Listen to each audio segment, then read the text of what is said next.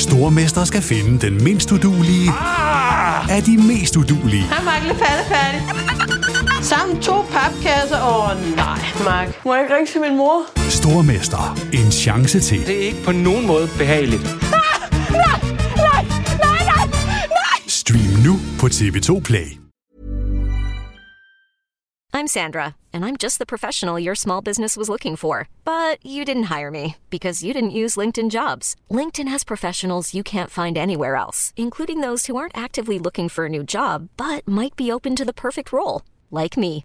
In a given month, over 70% of LinkedIn users don't visit other leading job sites. So if you're not looking on LinkedIn, you'll miss out on great candidates like Sandra. Start hiring professionals like a professional. Post your free job on linkedin.com/achieve today. Even when we're on a budget, we still deserve nice things. Quince is a place to scoop up stunning high-end goods for 50 to 80% less than similar brands. They have buttery soft cashmere sweaters starting at $50, luxurious Italian leather bags, and so much more. Plus, Quince only works with factories that use safe, ethical, and responsible manufacturing. Get the high-end goods you'll love without the high price tag with Quince. Go to quince.com/style for free shipping and 365-day returns. Hold up. What was that? Boring. No flavor. That was as bad as those leftovers you ate all week. Keke Palmer here, and it's time to say hello to something fresh and guilt-free. Hello Fresh. Jazz up dinner with pecan-crusted chicken or garlic butter shrimp scampi. Now that's music to my mouth. Hello Fresh. Let's get this dinner party started. Discover all the delicious possibilities at hellofresh.com.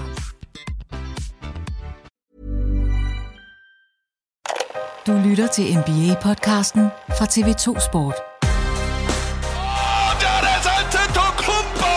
Nej, hvor er det latterligt! Skal være tilbage! Du får simpelthen ikke bedre underholdning end det, vi ser lige nu.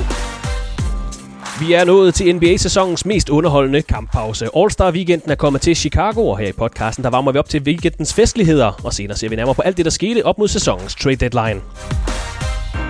Torsdag den 14. februar 2020. Velkommen indenfor i TV2 Sports NBA-podcast, der har fundet vej til The Windy City.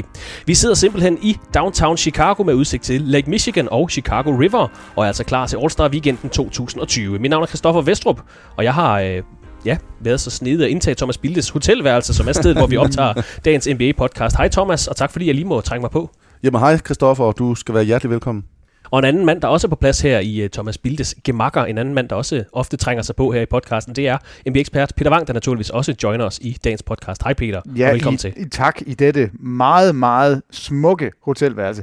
Eller jeg vil sige, udsigten er ualmindelig flot. Den er bedre end vores udsigt, Christoffer. Det kan vi blive enige om. Det her, det ser godt ud. Ja, han har det godt, Thomas. Det må vi bare sige. Jeg klager heller ikke. Nej, jeg tænker også, Peter, du skulle måske tænke lidt over, hvordan vores udsigter de ser ud. Jeg har trukket 19. Lad mig sige det sådan. Vi skal have varmet op til sæsonens All-Star Weekend. 3 dage med masser af højdepunkter, men først så skal jeg lige høre jer sådan helt generelt. Chicago som by, Chicago som værtsby, som destination. Thomas, det er jo en by med enormt stor, lang baskethistorie. Det er 3. gang, der bliver afholdt All-Star Weekend i Chicago. Men det er også en by, som siden de glade dage i 90'erne har hængt lidt i bremsen. Hvad er de første indtryk af Chicago? Ikke dine første indtryk, du har jo selvfølgelig været her før. Men nu hvor du er vendt tilbage her i 2020, hvad er bedømmelsen af Chicago som værtsby indtil videre? Ja, det er koldt.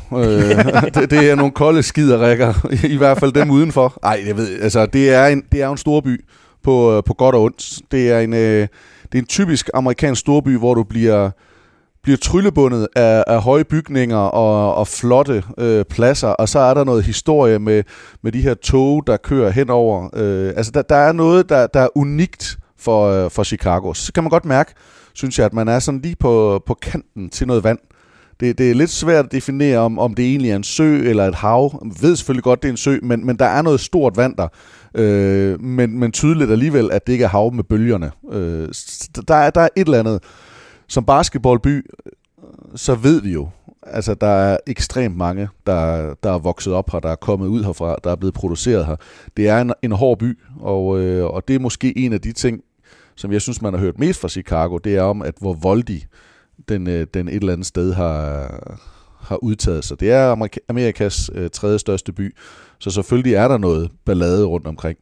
Men Ja, det tror jeg, det er der, vi er. Og så rent basketmæssigt, så er det jo en by, der seriøst har taget nogle dyk. Men jeg synes jo ikke, de har været helt nede i dyndet i al den tid siden 90'erne. De har trods alt haft nogle virkelig gode spillere. Rookie of the Year, de har haft nogle hold. Ja, MVP selvfølgelig. Ja, det var egentlig også det, jeg vil sige med Rookie of the Year. Men de har haft Derrick Rose, der var den yngste MVP nogensinde, men de har haft nogle hold, som man faktisk havde at sige, okay, dem her, de kunne faktisk godt komme i NBA-finalen. De havde et hold, som vi regnede med skulle dominere tierne, kan man sige. Og bliver så desværre, så bliver Rose selvfølgelig skadet. Ikke? Ja. Men de havde virkelig nogle gode spillere. Så er der lidt uheld og sådan noget, og så ved vi jo, med alle de her franchises, så tager de nogle dyk, og så er der nogle af dem, der er lidt mere attraktive for free agents og så videre, til at få bygget op igen. Og der har Chicago måske ikke lige ramt de rigtige trænere især. Det virker til, at der måske er blevet taget nogle lidt skæve valg, som har gjort, at de har haft svært ved at få bygget op. Peter, der er vist ikke nogen tvivl om, hvad du synes om Chicago Bulls i den her sæson. Jamen, jeg er så nede på Chicago Bulls lige nu. Men når vi går, undskyld, jeg lige afbryder, Peter, men når vi går rundt i byen, og vi har snakket med lidt folk, bare sådan spurgt lidt henslængt, hvad er holdningen til Bulls lige nu, og de er ikke gode, og de har stadig a long way to go. Når man går rundt i byen her, og som Thomas også lige nævnte, vi har jo haft en MVP i Derrick Rose siden Michael Jordan, men det er meget Michael Jordan, der stadig fylder her i USA's tredje største by. Ja, og det kan jo det kan være svært at sige, om det kun er i Chicago, det gælder, at det er så tydeligt.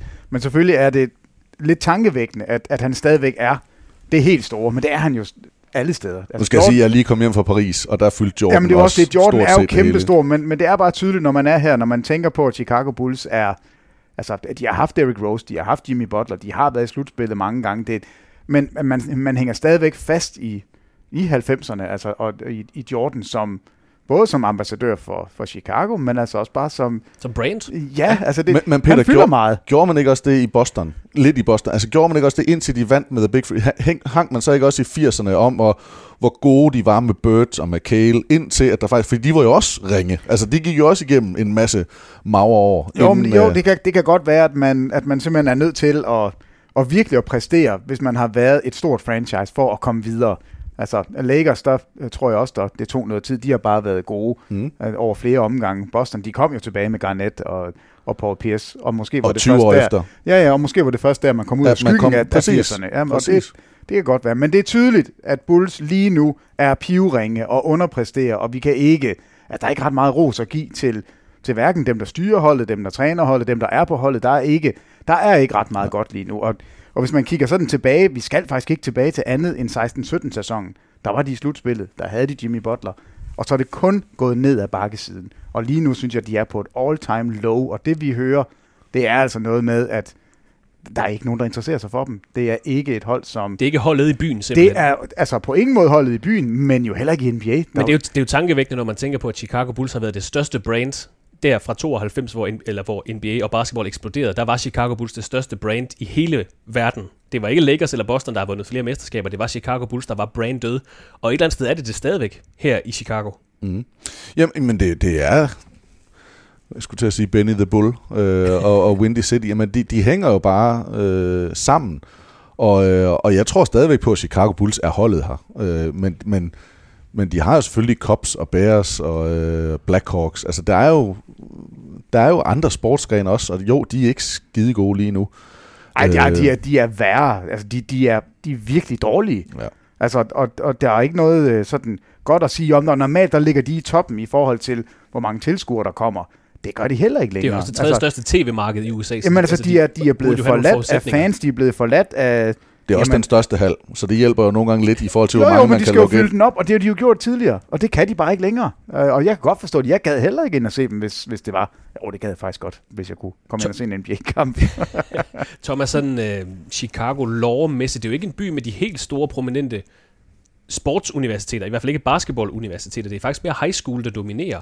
Har det noget at sige i forhold til... Altså, eller det ved jeg ikke, er basketball nummer 1 i Chicago? De har jo et udmærket NFL-hold, udmærket baseballhold, udmærket ishockeyhold. Altså de har jo været... Jeg tror... for mig så er der ekstremt meget historie bygget op omkring amerikansk fodbold i Chicago Bears og i Cubs. De har jo også White Sox, men Cubs, som vi faktisk også vandt mesterskab for 2 år siden. Men historien way back, den tror jeg er dybere. Chicago Bulls historien er jo på 90'erne. Ja. Og det er jo kan godt være, at der sidder en masse og lytter med her, som er begyndt at lytte med i 0'erne eller i starten af 10'erne, og så tænker 90'erne, det er nu de gamle. Men for os er det jo nærmest den nyere NBA, eller i hvert fald sådan den nyere del, hvor man snakker, det bliver revolutioneret, det tog fremskridt for 84, og så kom de ind. Og, så i det perspektiv, så synes jeg, at Bulls er måske lidt tilbage i det, og det er jo det, der er lidt sjovt med Chicago Bulls. For mig er det jo lidt ligesom Miami Heat, hvad Heat har gjort, og måske endda også hvad Spurs har gjort, fordi det er kommet, og så kom det bare over en årrække, hvor de bare virkelig, virkelig var gode, og så dem, der kom til, og dem, der så den sport, hvad end det måtte være, men de har bare set det her hold dominere, og det har været det ypperste, og så er det dem, man har sat standarden efter.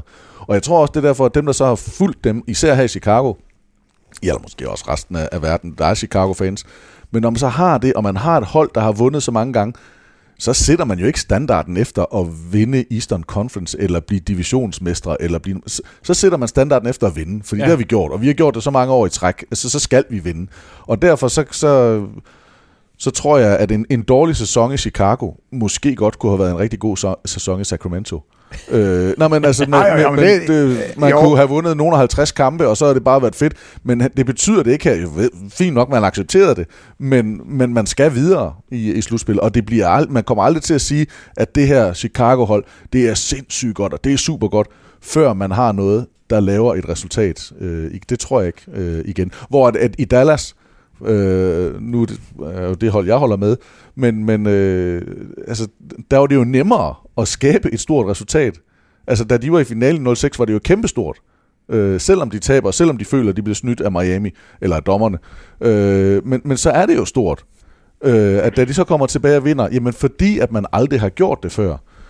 Hvis man vandt et mesterskab her nu, i Chicago, så vil man jo... Vil det bare være endnu et? Det vil jo være en ny ære og ny ting, men man vil jo sammenligne det lidt.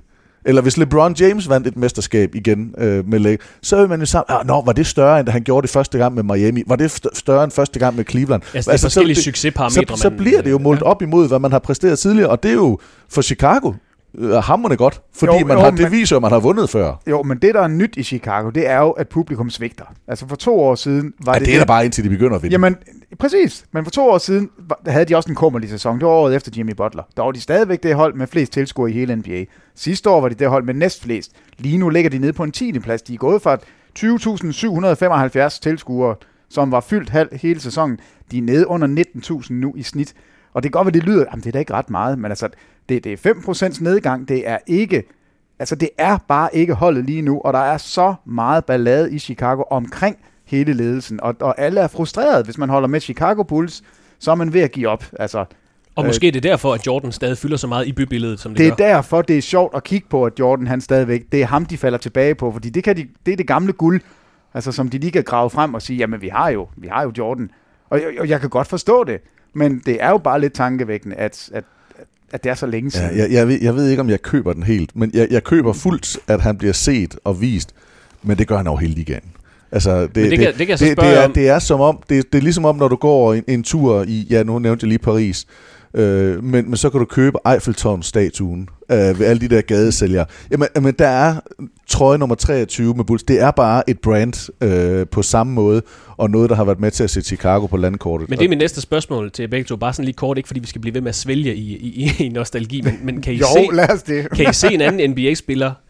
Altså, vi stod i kø i dag til en hemmelig Jordan-butik, som vi ikke vidste var en hemmelig Jordan-butik, hvor der var blevet relanceret både sko og trøjer i alverdens farver og alt muligt, stadigvæk i The Jordan brand. Kan I se en spiller være relevant på den her måde, som brand, som ikon for en sport? Altså, nu snakker vi selvfølgelig bare NBA i den her podcast. Men, og det er ikke fordi, det helt altid skal være en LeBron James kontra Michael Jordan eller Kobe Bryant. LeBron er jo det oplagte valg, men jeg tror ikke, han på samme måde har fat i skomarkedet, har fat i... og det handler primært om den tid, som Michael Jordan... Som Jordan havde, men jeg vil sige, Zion Williamson kommer jo ind med en head start, fordi han lever i en tid, som er fuldstændig gearet til sociale medier, er gearet til det her. Så kan han, men altså nu skal han jo lige spille 20 år i ligaen og præstere der, og så kan vi se om 40 år, om man stadigvæk er stor. Men altså, Jordan er bare speciel. Der er ikke nogen der når til sokkerholderne i forhold til marketing. Det er der bare for mig ikke. er de to nærmeste, selvfølgelig LeBron James, men faktisk en, jeg havde lidt over, det var Kobe Bryant, desværre. Men hans stil var, jeg tror, den var lidt mere, jeg vil ikke sige mainstream, men det var sådan lidt mere normalt, hvor LeBrons bliver lidt tunge, store så det blev sådan lidt mere en sko, man godt kunne gå i og have, og der var en eller anden bedre. Jeg synes faktisk, at Kobe var nærmet sig, men problemet er, at Jordan har ikke bare et hestehoveds forspring. Altså, han er jo 2 eller 3 omgange foran, fordi han bare er så etableret i det, og at nu at det så spreder sig ud stadigvæk. Så, og gjorde det på den tid, hvor basketball eksploderede. Og hvor der ikke var andet. Jamen, kunne Kobe Bryant og LeBron James have gjort det samme, hvis det var dem, der toppede der i 92? Ja, højst sandsynligt, men sådan er det jo bare. Ja. Hvis du kunne have lavet noget, af det ikoniske, som Jordan han gjorde, så vidt det kunne være blevet til det brand, hvis man havde satset på. Men du skulle have ramt en vinder, som Jordan var. Man skulle have leveret. Altså man bare husk på hele den der pakke med det skaldede hoved, med tungen ud af munden, med de lange shorts, med de sorte sko. Nej, men der var bare... Altså, han bar sig jo virkelig, virkelig godt. Jamen, i dag, da vi er inde i den der butik, ikke, det er jo vildt. Altså, Jordan stoppede officielt i 98. Så havde han lige et par år i Washington. Dem gider vi ikke snakke om. Men så laver de en kollektion af 8 farver, som symboliserer de 8 train lines i Chicago, hvor forskellige kunstnere er inde. Men det er Jordan. Altså, det er Jordan-brand, inspireret af Jordan, og så er det Chance the Rapper. Han har så en color line, og så er der en anden... Altså, det er jo vildt, at vi kan gå rundt i dag og pille ved tøj, som er Jordans. Altså, det 22 år efter, han stoppede karrieren i Chicago. Det er helt vanvittigt, at han ikke bare er blevet sådan en gammel koryfær, som vi er ligeglade med, eller bare sådan hylder og siger, at han var den bedste.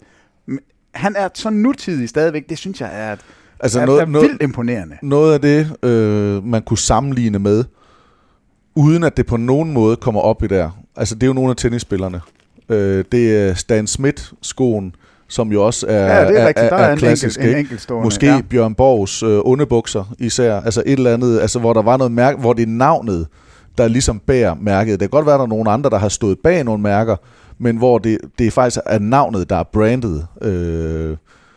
Men det er... Men det spændende bare, det er sko, det er shorts, det er strømper, det er jakker, og jeg fortalte det lige efter den der, nu var vi jo i Paris og se det her pressemøde, og grunden til Jordan var det er jo fordi han er ejer af Charlotte, som spillede kampen der, og Charlotte som det eneste hold i NBA har jo Jordan-logoet på tøjet i stedet for Nike. Nike der altså har hele logoet, eller hele ligaen. Det er samme hus, det ved jeg godt, men trods alt derover. Jeg tror jo også All-Star-kampen har Jordan-brand. Det vil være meget passende, når det nu er i Chicago. Men der bliver der så spurgt til dernede, hvad med det her Paris Saint-Germain? Fordi Paris og Neymar og alt det her, der blev, altså de var der til noget af det og sådan noget. Mbappé. Ja, men det var fint. Men hvorfor valgte I Paris? Og hvorfor valgte I at gå ind i det her samarbejde? Var det fordi, I kunne se noget mulighed? Så hold on. We didn't pick them. They picked us. they came to us. Altså det var Paris, der ligesom sagde, vi vil gerne, og så siger han, jamen det var Neymar, der er vild med vores tøj. Han er vild med kollektionen. Så det var ham, der egentlig gerne ville det. Og så synes jeg, men det var da en god idé, nu prøver vi. Og inden det, der havde de jo prøvet med amerikansk fodbold, eller har lavet noget med amerikanske fodboldhold. Blandt andet Michigan og nogle andre. Så de var jo inde i det. Altså de var begyndt at gå væk fra basket, eller ikke at gå væk fra, men at sprede sig til andre sportsgrene end basket. Men det er, jeg er fuld på. Jeg er ikke altid med, men jeg synes virkelig, at det er nogle fede ting, de får lavet, og jeg kan godt forstå, at det holder. Og så cadeau, ikke til Jordan, men til måden, det bliver lavet på. Ja, Michael Jordan fylder stadig meget i bybilledet i Chicago. Det gjorde han faktisk også sidst, der var All-Star Weekend i Chicago tilbage i 1988. Der var han jo faktisk startende All-Star for Eastern Conference All-Star. Så bare lige for sjov, så kan vi godt lige nævne, at det var Isaiah Thomas, Dominic Wilkins, Larry Bird og Moses Malone også, hvor Western Conference All-Stars... Isaiah Thomas jo også fra Chicago. Meget rigtigt. Magic Johnson, Fat Lever, Alex English, Karl Malone, Hakeem Olajuwon. Og så var der også Charles Barkley, der var reserve på All-Star-holdet i 88. Prøv lige at holde op med at kalde ham reserve. Men altså 88 All-Stars her, det var også året, hvor Larry Bird vandt sin tredje trepointskonkurrence i træk. Det var året, hvor Michael Jordan vandt slam dunk-konkurrencen mod Dominic Wilkins. En episk finale. Tror I sæsonens All-Star Weekend kan leve op med det, hvis vi fik i 88, altså sidst Chicago var vært? Nej. Nu skal du bare tale weekenden op. Nej, men det er fordi, at jeg synes... det var præstationsmæssigt, så synes jeg ikke, at trepointskonkurrencen var helt... Larry Birds semifinale, som jeg husker det, var virkelig, virkelig god. Finalen var jo ikke specielt høj. Det var en 15 og 16 point, tror jeg, de har ham og Dale Ellis. Larry Bird har 17 point i finalen. Ja, 17-16 så. Det var ikke ret meget. Men det der er, og grunden til, at det er den historisk vildeste finale, det er jo det her walk-off med Moneyball. Han mangler så mange point til sidst. Han rammer på anden sidste station, rammer han alle 5, og jeg tror, han rammer 4 ud af 5 på den sidste. Og rammer... Og Moneyballen, hvor han går væk ikke med, og løfter fingrene og kigger ikke på kurven. Eller det, vi ser fra Steph Curry i dag, når han skyder ved nogen. Og så dunk-konkurrencen, 2 af de bedste.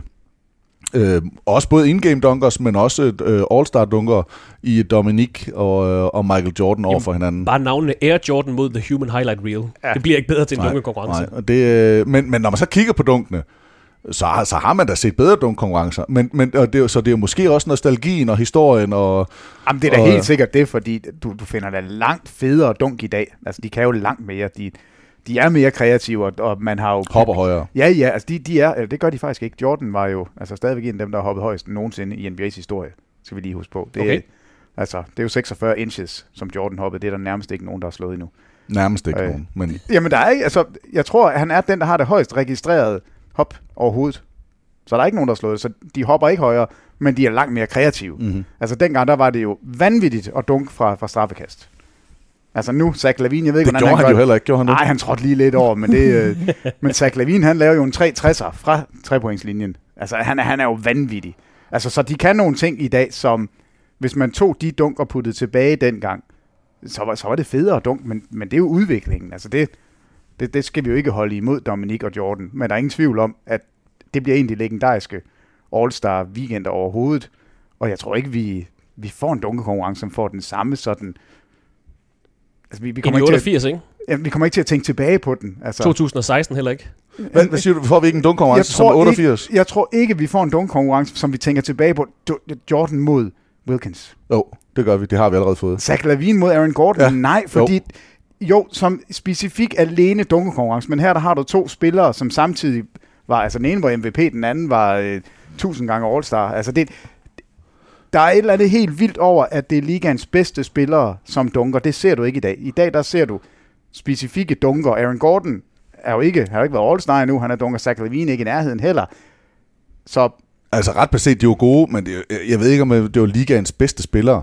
Det er 88, de er 4 år inde i karrieren. De har jo ikke vundet noget, nogen af dem, på det her tidspunkt.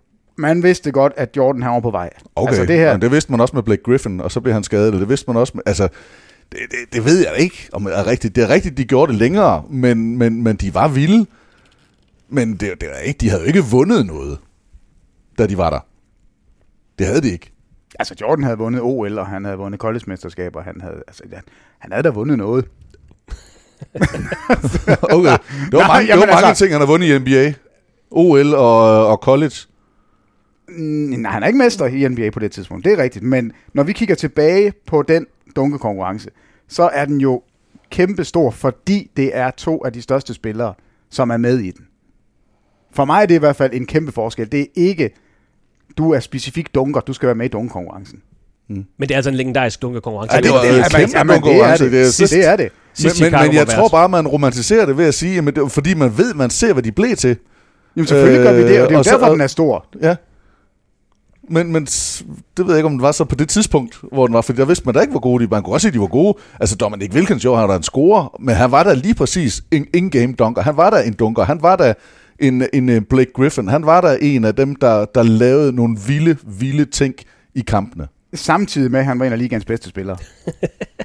Som heller aldrig vandt noget. Jamen, det er jo der forskellen ligger. Når vi tænker på Dominique Wilkins, så tænker vi jo ikke på ham som en dunkespecialist. Vi tænker på ham som en af de bedste. Og det, jeg tænker faktisk som en dunkespecialist. Mere end en god spiller? Ja. Okay, så er vi jo dybt uenige. Det er derfor, hvad hans kælenavn. Det er sgu da ikke fordi, at... Så men det grund til, at han er stor, det er da fordi, han var en god spiller, der også kunne dunke. Hvad var hans kælenavn? Det var the Human Highlight Film. Den menneskelige højdepunktsfilm. Så højdepunktsfilm må der ligge i, at han var fantastisk til at lave højdepunkter. Jo, men hvis ikke han havde været en god spiller, hvis ikke han havde været en vanvittig god spiller, en all-star, en spiller, som battlede mod Larry Bird i playoffs, hvis ikke det var en spiller, man kunne bygge et hold op omkring, så ville den her dunkekonkurrence ikke have været det samme, som vi tænker tilbage på nu.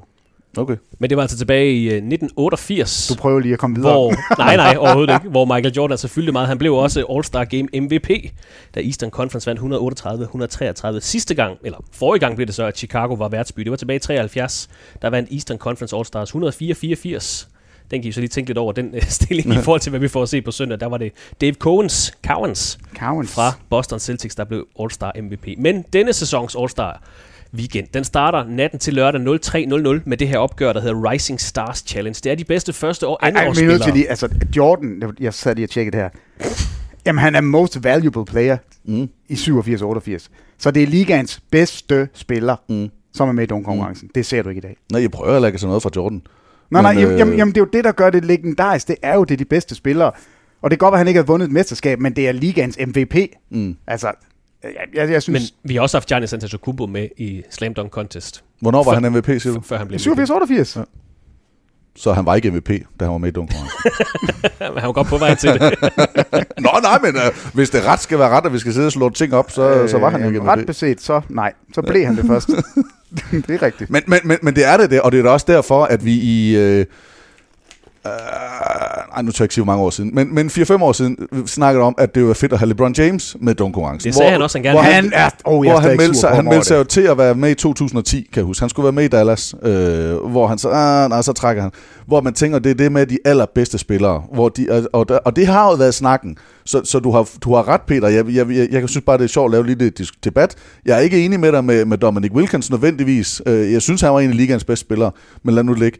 Men de sidste 10 år, der har det jo været, at de bedste spillere har været bange for ikke at leve op til hypet. Og det kan jo godt være lidt, nu ikke at det skal være Jordan Brand igen, men om at leve op til det image, man bygger op. Altså man kan måske blive...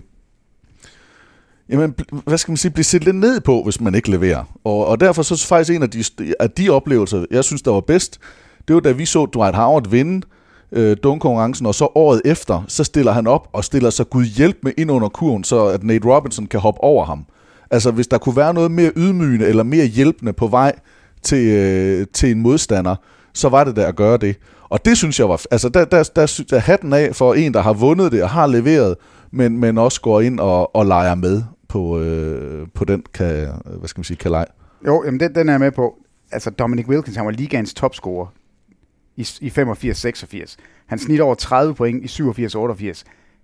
Det er derfor, den dunkonkurrence er så vild. Mm-hmm. Altså, at det er to af ligaens, bedste spillere overhovedet. Ja, og det er godt, men det er stadigvæk ikke den bedste dunkonkurrence. Isoleret dunkonkurrence set, nej, så er Zach LaVine og Aaron Gordon bedre, det synes jeg også. Ja. Og Vince Carter. Natten til lørdag 03.00 dansk tid, der får vi altså den her Rising Stars kamp, som er med de bedste første og andet årsspillere. Det er en kamp, der har skiftet lidt format gennem årene, men nu er det altså 6. gang, at det er Team US mod Team World, altså det bedste amerikanske første og andet årsspillere mod de bedste internationale første og andet årsspillere. Tidligere har det været rookies mod sophomore, så har der været sådan nogle celebrity coaches inden Shaquille O'Neal og Chris Webber, der har draftet deres hold for den her pulje, men nu er det altså amerikanerne mod de internationale, også fordi at NBA... Men stadigvæk første og andet årsspillere. Stadig første og andet årsspillere. Thomas, hvad er det her for et opgør? Det er jo nok, altså det er jo den bløde start på All-Star weekenden, men det er jo, især i år, der har vi jo spillere som Luka Doncic, Zion Williamson, Ja Morant, Trae Young. Det er jo spillere, som vi måske om 4-5 år snakker om, ja det ved jeg ikke, All-NBA-kaliber-spillere. Så det er jo den spæde start på de rigtig store stjerner, vi ser det her opgør. Jeg tror faktisk, det er en rigtig, rigtig god indikator for, hvordan All-Star-kampen også bliver søndag, hvor Team USA, det er Team LeBron, og Team World, det er Giannis Antetokounmpos hold. Det virker lidt skævt talentmæssigt. Verdenshold, nej, også jeg synes egentlig også fredag. Jeg synes, det kan godt være det er mig, men jeg synes umiddelbart USA ser noget bedre ud end verdensholdet. Jeg er vild med Luka Doncic, men ellers så er jeg ikke helt... Jeg er enig med dig. Nu sidder jeg og kigger på rosteren her. De er lidt i problemer. Ja. Vi skal måske lige løbe dem igennem, bare lige for en god ordens skyld. Altså, de internationale hold. Nickeil Alexander-Walker, DeAndre Ayton, RJ Barrett, Brandon Clark, Luka Doncic, Shai Gilgeous-Alexander, Rui Hachimura, Svi Mikhailuk, Josh Okogie og så Moritz Wagner. Ja, og så har vi altså lige DeAndre Ayton er ude, så vi har fået Nicolo Melli. Måske den spiller, der egner sig dårligst til en All-Star-kamp overhovedet. Det amerikanske hold består af Miles Bridges, så var Wendell Carter Jr. fra Chicago Bulls udtaget, han er så blevet skadet. Devontae Graham, Tyler Hero, udtaget, men også skadet, han er så blevet erstattet af Colin Sexton fra Cleveland Cavaliers. Så består holdet af Jaren Jackson Jr., Ja Morant, Kendrick Nunn, Eric Pascal, PJ Washington, Trae Young og Zion Williamson. Men Peter, hvad for en matchup i den her kamp ser vi så mest frem til? Er det Zion Williamson mod Luka Doncic? Er det Trae Young mod Luka Doncic? Er der nogen andre end Luka Doncic, du ser frem til at se for det her World Team? Shai Gilgeous-Alexander synes jeg jo er sjov at se, men ellers så er det altså meget Luka Doncic, og det er også derfor, jeg synes, det ser ud som om, det er lidt op ad bakke, for der er rigtig mange scorere på det andet hold. Altså Zion Williamson er jo for alvor gået i gang nu, og vi ved, Trae Young kan jo score med de bedste af dem. Ja Morant har jo vist så flot spil i den her sæson. Så jeg synes, men også bare de næste. Altså hvis vi lader top 3, 4 Kendrick Nunn, altså det er bare det er et bedre hold. Ja. Det er det bare. Amerikanerne er bedre i år. Ja, det er de. Ja. Men hvis man skal tage en matchup, så er det jo selvfølgelig sjovt at kigge på Luka Doncic og Trae Young, som for evigt vil være forbundet. Ja. Og måske, altså fordi de begge to har guards, men de bliver jo nok ikke matchet op direkte mod hinanden. Luka Doncic er jo kæmpe stor, og Trae Young er en lille fis. Så der vil være nogle kryds-matchups. Men de to vil altid være målt op imod hinanden. Og det er jo fedt at have nogen, der føles ad, så længe de begge to gør det godt. Og indtil videre, så storspiller de jo. Så det er den matchup i første omgang, jeg synes, man skal kigge på. Jeg glæder mig faktisk også til at se Ja Morant og Zion Williamson sammen. Altså, fordi der også er meget snak nu om hele det der rookie-spil, men de er så eksplosive begge to, og Zion kan jo faktisk godt aflevere. Så at prøve at se dem sammen i noget... Det kan godt være, at jeg bliver forblindet af det, også det atletiske, men i de her kampe, All-Star weekender, der er dunk og højt flyvende spillere bare... Det er lidt det er sjovere. Det handler om et eller andet sted. Du skal have nogen, der kan aflevere til dem. Ja. Men de har nogen i Trae Young, der er flabet nok. Selvfølgelig ville det være fedt, hvis Doncic havde ret rundt med dem der til at lægge afleveringerne. Men Jaren Jackson, Ja Morant, Zion Williamson, altså du kan jo nævne i flæng, hvem der kommer til at hænge over kurven og kaste ned. Og det glæder jeg mig faktisk til at se. Og der er bare nogle gange de der spillere, der bliver sådan lidt tilfældigt matchet op mod hinanden. Nu er de ude i rookie-klassen sammen, Zion og Ja Morant, og så er der lidt en konkurrence mellem dem. Men når de så kommer på samme hold, så kan det nogle gange godt give noget godt, at de lige pludselig kan få lov at spille sammen. Er der andre ord om den her Rising Stars-kamp, altså 0-3-0-0 natten til lørdag? Det er jo første og andet spiller, men der er en del profiler, der gerne vil ind og vise noget. Altså Trae Young bliver underholdende, Luka Doncic bliver underholdende. Altså det bliver stadig en meget seværdig kamp, selvom vi nok ser mere frem til lørdag og søndag. Ja, og den betyder ikke ret meget for ret mange, men jeg må sige, at og hvert år så har man det, og det er sådan lidt en opvarmningsting. Det er jeg helt med på. Men jeg har haft nogle af de bedre oplevelser, All-Star-mæssigt, weekend, sådan en oplevelse, med den her Rising Stars, og var det ikke, Peter, var det i Phoenix, hvor Durant scorede 45? Durant går helt berserk. Og vi havde den her med, var det Dion Waiters? Og som spiller 1 mod 1. Hvor de render og skyder 5-6 træer mod hinanden, hvor de bare altså der har været nogle af de ting. John Wall satte assist-rekord, da han var rookie. Også fordi, at dem, der er gode, nu Doncic her, nu så er der bevares nogle flere på amerikanerholdet, så man kan godt blive lidt tvivl, men der er nogen, der sådan er tydeligt bedre end de andre. Hvor All-Star-kampen, der er der måske 4, der er tydeligt bedre end de andre, og så er der nogen i næste lag, og så er det sidste lag. Men der i rookie-kampen, der er der nogen, der er bare markant bedre, og de får så lov at give den gas. Og jeg har faktisk været meget positivt overrasket over det, så jeg taler varmt for Rising Stars. Jeg er lidt bekymret for kampniveauet, men højdepunktsmæssigt og sådan noget, nu betyder det ikke en døjt om, hvem der vinder. Men det der glæden og det sprudlende, det tror jeg, vi får at se. Jamen, jeg er meget enig. Meget enig. Så kommer vi til lørdag, der skydes i gang 0-2-0-0, altså natten til søndag. Det byder på de her individuelle konkurrencer, altså Skills Challenge, 3-pointskonkurrencen og dunkekonkurrencen. Hvis vi bare lige starter fra starten af aftenen, Peter. Skills Challenge, Bam Adebayo, Patrick Beverley, Spencer Dinwiddie, Chris Middleton, Shai Gilgeous-Alexander, Domantas Sabonis, din favorit, Pascal Siakam, og så Jason Tatum, den forsvarende mester i det her Skills Challenge. Det er den her lille forhindringsbane, og det er faktisk blevet til et okay, sjovt og underholdende format. Har du en umiddelbar favorit til lørdagens konkurrence? Det må være en personlig holdning, altså, der kom der. Jeg må sige, at jeg fatter simpelthen ikke, hvad Domantas Sabonis han laver her. Nå? Altså, jeg synes faktisk, det er et meget underligt felt.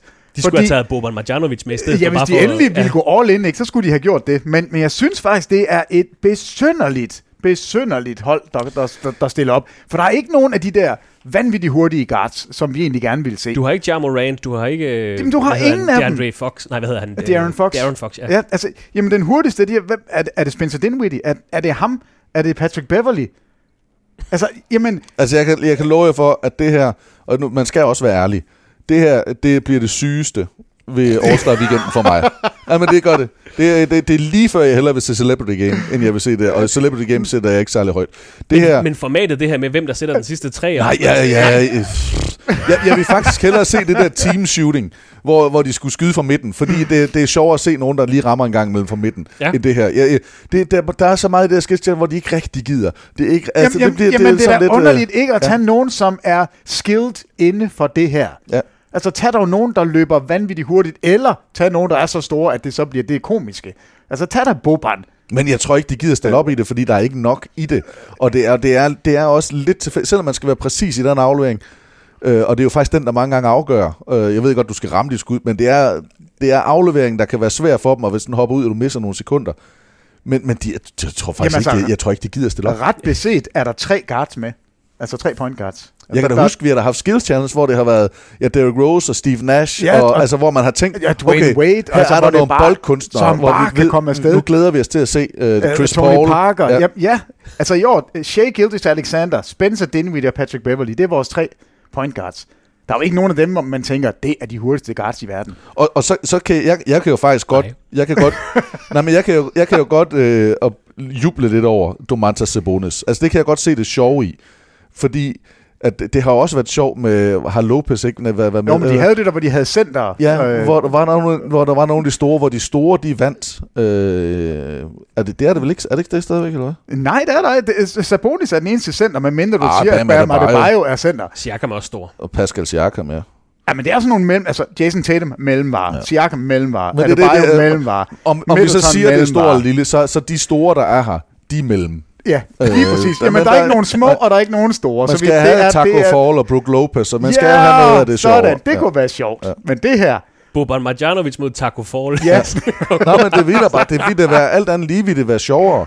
Jeg kan ikke finde ud af det her. Det gør mig ingenting. Måske er mere solgt på trepointskonkurrencen, der følger lige efter den der skills challenge. Og der er deltagerne Davis Bertans, Devontae Graham, Joe Harris, Buddy Hield, Zach LaVine, Damian Lillard var udtaget. Han har så trukket sig fra All-Star-weekenden.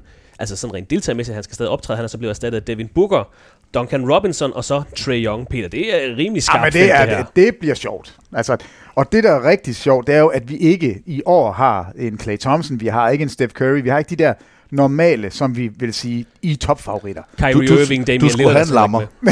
Du skulle have en lammer. Du skal ikke sige, at det er rigtig sjovt, når vi ikke har de bedste med. Jamen, vi har de bedste med, som er tilgængelige. Jamen, men det er ikke sjovt, at de bedste ikke er med. Det er altid sjovt, når de bedste er med. Steph Curry kunne vi godt bruge. Men jeg køber din præmis. Men jeg synes, det her, det er jo alle sammen spillere, vi kan se vinde den. Altså, jeg ved ikke, hvem jeg tror er favorit. Altså, Bertans. Hvem tror du er favorit til årets trepointskonkurrence? Jeg tror, det er Davis Bertans, hvis jeg skal tage én favorit. Jo. Ja, det skal du selvfølgelig have lov til. Jamen, det var Joe Harris, der vandt det sidste år. Jamen, det kan da godt være. Det gør han ikke igen. Fordi det, jeg har nu valgt, kan jeg mærke, det er Davis Bertans, der vinder. Han rammer 3. Okay. Hvem tager du? Du får også en. Der er jo et nyt, mens du lige tænker, Thomas, der er jo et nyt tiltag ved årets trepointskonkurrence, Peter. Det ved jeg ikke, om du lige vil præsentere for os. Jamen, jeg har faktisk lovet mig selv ikke at gå fuldstændig amok over det, men jeg synes, det er så latterligt. Og det irriterer mig helt vildt, at man har fået 2 ekstra langskud, som så tæller 3 point hver. 2 spots, der er længere ude på gulvet, tættere på midten af banen. For mig ødelægger det hele historikken omkring, hvem der scorede hvor mange point de fik. Stop, det er allerede ødelagt. For mig er det tåbeligt at tage 2 skud ind. Hvis man endelig vil gøre det, så flyt hele trepointslinjen, så lav en trepointskonkurrence. Men det er jo ødelagt, Peter. Du har ødelagt det ved at sætte de der... men det var jeg kommet over, og det kunne jeg leve med. Det var jeg stadig irriteret over. Så går der... Hvis det skal være det, så kan det være, der går 5 år. Så går der 2-3 år, så er det her okay. Men lige nu kan jeg ikke leve med. Så vil du have flere hotspots. Ja, altså nu... fordi det... Sandsynligvis er det jo de 2 skud, der kommer til at gøre... Altså bestemme, hvem der vinder. Altså, de tæller... De er vægtet for meget i forhold til de andre skud. Altså, du får 1 for et normalt skud, 2 for de her moneyballs, så kan du altså få 3 for de her 2 ekstra lange skud. Det, jeg godt kan lide ved det, det er, at det kun er 1 skud per sted. Men ved vi, om tiden bliver justeret også, eller om det er 2 ekstra skud, man skal have inden for et minut? Fordi det er jeg i tvivl om. Jeg tror, man skal prioritere, om man vil prøve at tage de der lange skud. Fordi der er jo nogen, der sagtens kan nå at tage 2 ekstra skud. Det er 45 grader, så jeg kunne forestille mig, at de skal tages, når man er ved den der 45 graders station. Ja, ellers så bliver det for langt at skulle løbe tilbage igen. Men grunden til, vi er enige, den der kærlighed til at målbare statistik. Vi har snakket så lang tid om det der med 48 minutter og 82 kampe, og vi skal have nogle statistikker, man kan måle op mod. Og vi har saleret også mod det, da de satte de der ekstra moneyballs ind. Jeg behøver heller ikke alt muligt andet. Jeg vil gerne bare se, hvem kan gøre det bedst, fordi vi ikke har set år efter år nogen, der laver 30. Altså, hvis det var, de ramte alle sammen hver gang, fint nok, så laver vi det lidt sværere, nu laver vi det lidt anderledes. Det har der ikke været. Det irriterede mig også, at man satte det ekstra moneyball ind. Men når man nu har gjort det, så irriterer det mig ikke så meget, at man tilføjer noget nyt, fordi at det der andet, det irriterer mig stadigvæk. Nu gør man bare noget i en retning, som ligaen faktisk har bevæget sig i. Fordi at Damian Lillard, Steph Curry, Trae Young, spillere af den kaliber, de er begyndt bare at skyde 2-3 meter ude bag træerne. Og på den måde, så kan jeg godt se, at det er noget, og jeg kan godt se, at fordi det var lige det, jeg sagde før, at jeg kunne egentlig godt det der teamshooting, som er et eller andet sted også bare var åndssvagt, men dem der rammer fra midten, dem der laver det vildt, altså det største brøl, det kommer, når der er en af dem, der rammer, det er langskud. Det er altid Chris Bosh. Men det er noget af det, man kommer til at huske. Det er noget af det, man kommer til at huske. Så jeg er ikke sådan helt tabt på det. Jeg synes, det er ærgerligt at man gik væk fra 5 stationer, 5 skud fra hver, og en moneyball i enden. Det synes jeg er ærgerligt. Ja. Som man siger. Jamen, det var sådan, det skulle have været. Ja. Og det... Men når man nu har ændret lidt, så kan jeg godt leve med, at der kommer noget af det. Jeg har et rigtig godt råd til, at I skal ikke tage det så seriøst. Det er All-Star weekenden. Ja. Jamen, jeg kan mærke, at jeg tager det seriøst. Jeg kan mærke, at det irriterer mig. Det lugter lidt af en revenge game fra Devin Booker, nu hvor han kommer med på et afbud. Altså, jeg har Devin Booker og Trae Young.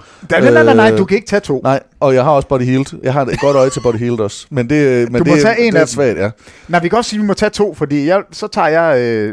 hvis du vil tage 2 først, så tager jeg Davis Bertans og en mere. Okay, så tager jeg Devin Booker og Trae Young. Ja, flot, jeg tager Duncan Robinson. Davis Bertans og Duncan Robinson. Det blege tandem. Yes, wow. Det er mine 2. Og apropos stærkt felt, så kommer vi til en af NBA-sæsonens allerstørste højdepunkter.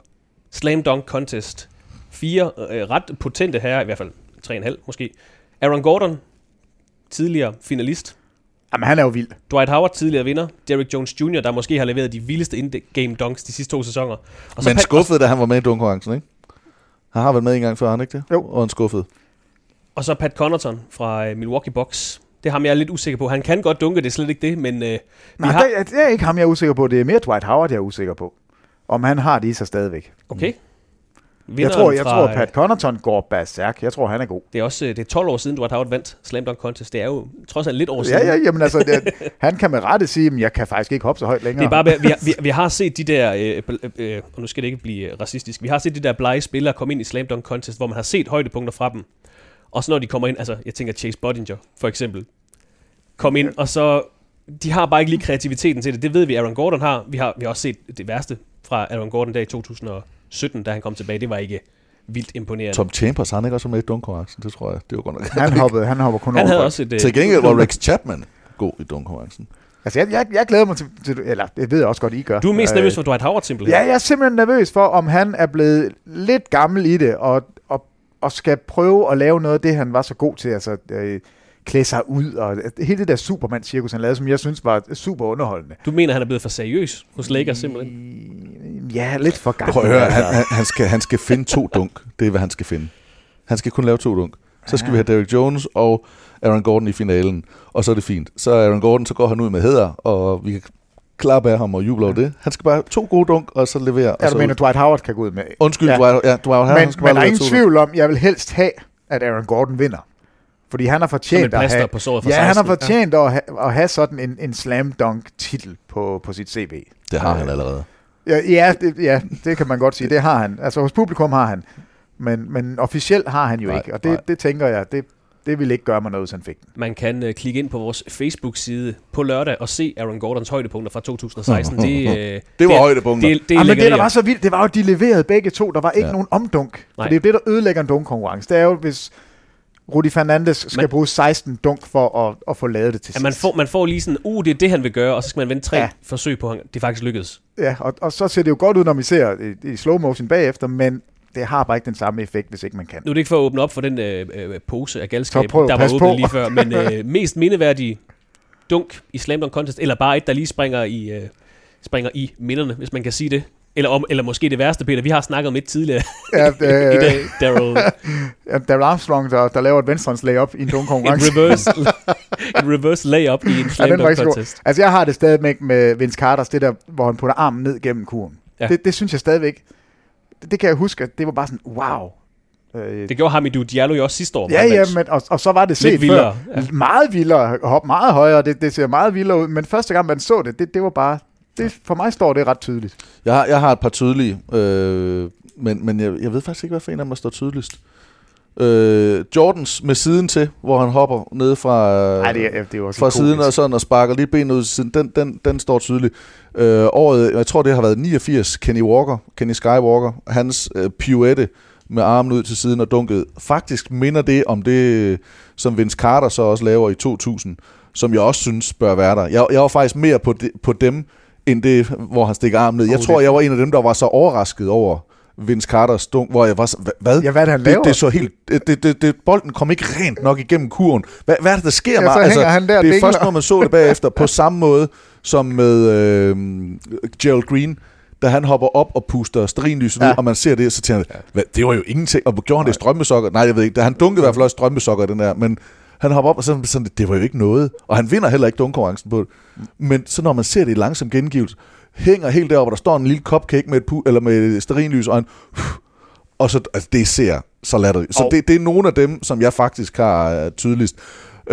Og så er det faktisk hele dunkkonkurrencen med Zach LaVine. Ja, men den der Aaron Gordon, hvor han hopper over maskotten og tager bolden under benene. Og, det er det vildeste stillbillede. Det ser... Hvor han faktisk sidder på sin bag i luften og tager bolden under, og han hopper altså over en maskot, der står på en segway, tror jeg. Hele timingen, altså maskotten kører jo rundt om sig selv. På sådan en segboard. Så han skal hen og tage fat i bolden. Altså, det hele skal times perfekt, og det lykkes bare fuldstændig spot on. Det er vanvittigt. Og så var der duellen mellem Dwight Howard og Nate Robinson tilbage i 2009.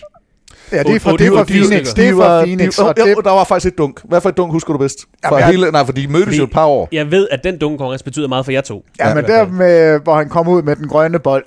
Kryptonite. Ikke det for mig. Den betyder nemlig noget, fordi det er jo første gang, vi var til All-Star. Det er jo den første dunkkonkurrence, vi dækkede. Og så kommer der det her teaterstykke, er jeg lige ved at sige, og som bare bliver fuldbyrdet med Nate Robinson, der så laver dunket og kommer ud til publikum og viser det her tegn, hvor han sådan slår ud med armene. Det synes jeg var fedt. Jeg synes, Dwight Howard med Superman-kappen på, hvor han hopper og kaster den uden at røre ringen, det er også et af de her dunker, hvor jeg siger, det havde jeg ikke set før. Hvor er det vildt lavet. Altså, det var, og det er det, jeg ikke tror, han kan i år. Nej, men det er godt. Det der tror jeg ikke. Blake Griffin, han gjorde det 2 gange i en kamp. Og Derrick Jones Jr. gjorde det. Det var faktisk også et af dem her, hvor han griber højt op og så kaster. Altså det der med, hvor han ikke det var vildt. Det er faktisk også en af dem, jeg husker meget, meget tydeligt. Fedt. Så, Thomas han sidder og... Jamen det er så sjovt at tænke tilbage på dem. Jamen, fordi der er nogen, der er tydeligere. Og jeg bliver træt af, når folk... Jeg bliver også træt af, når Jordan...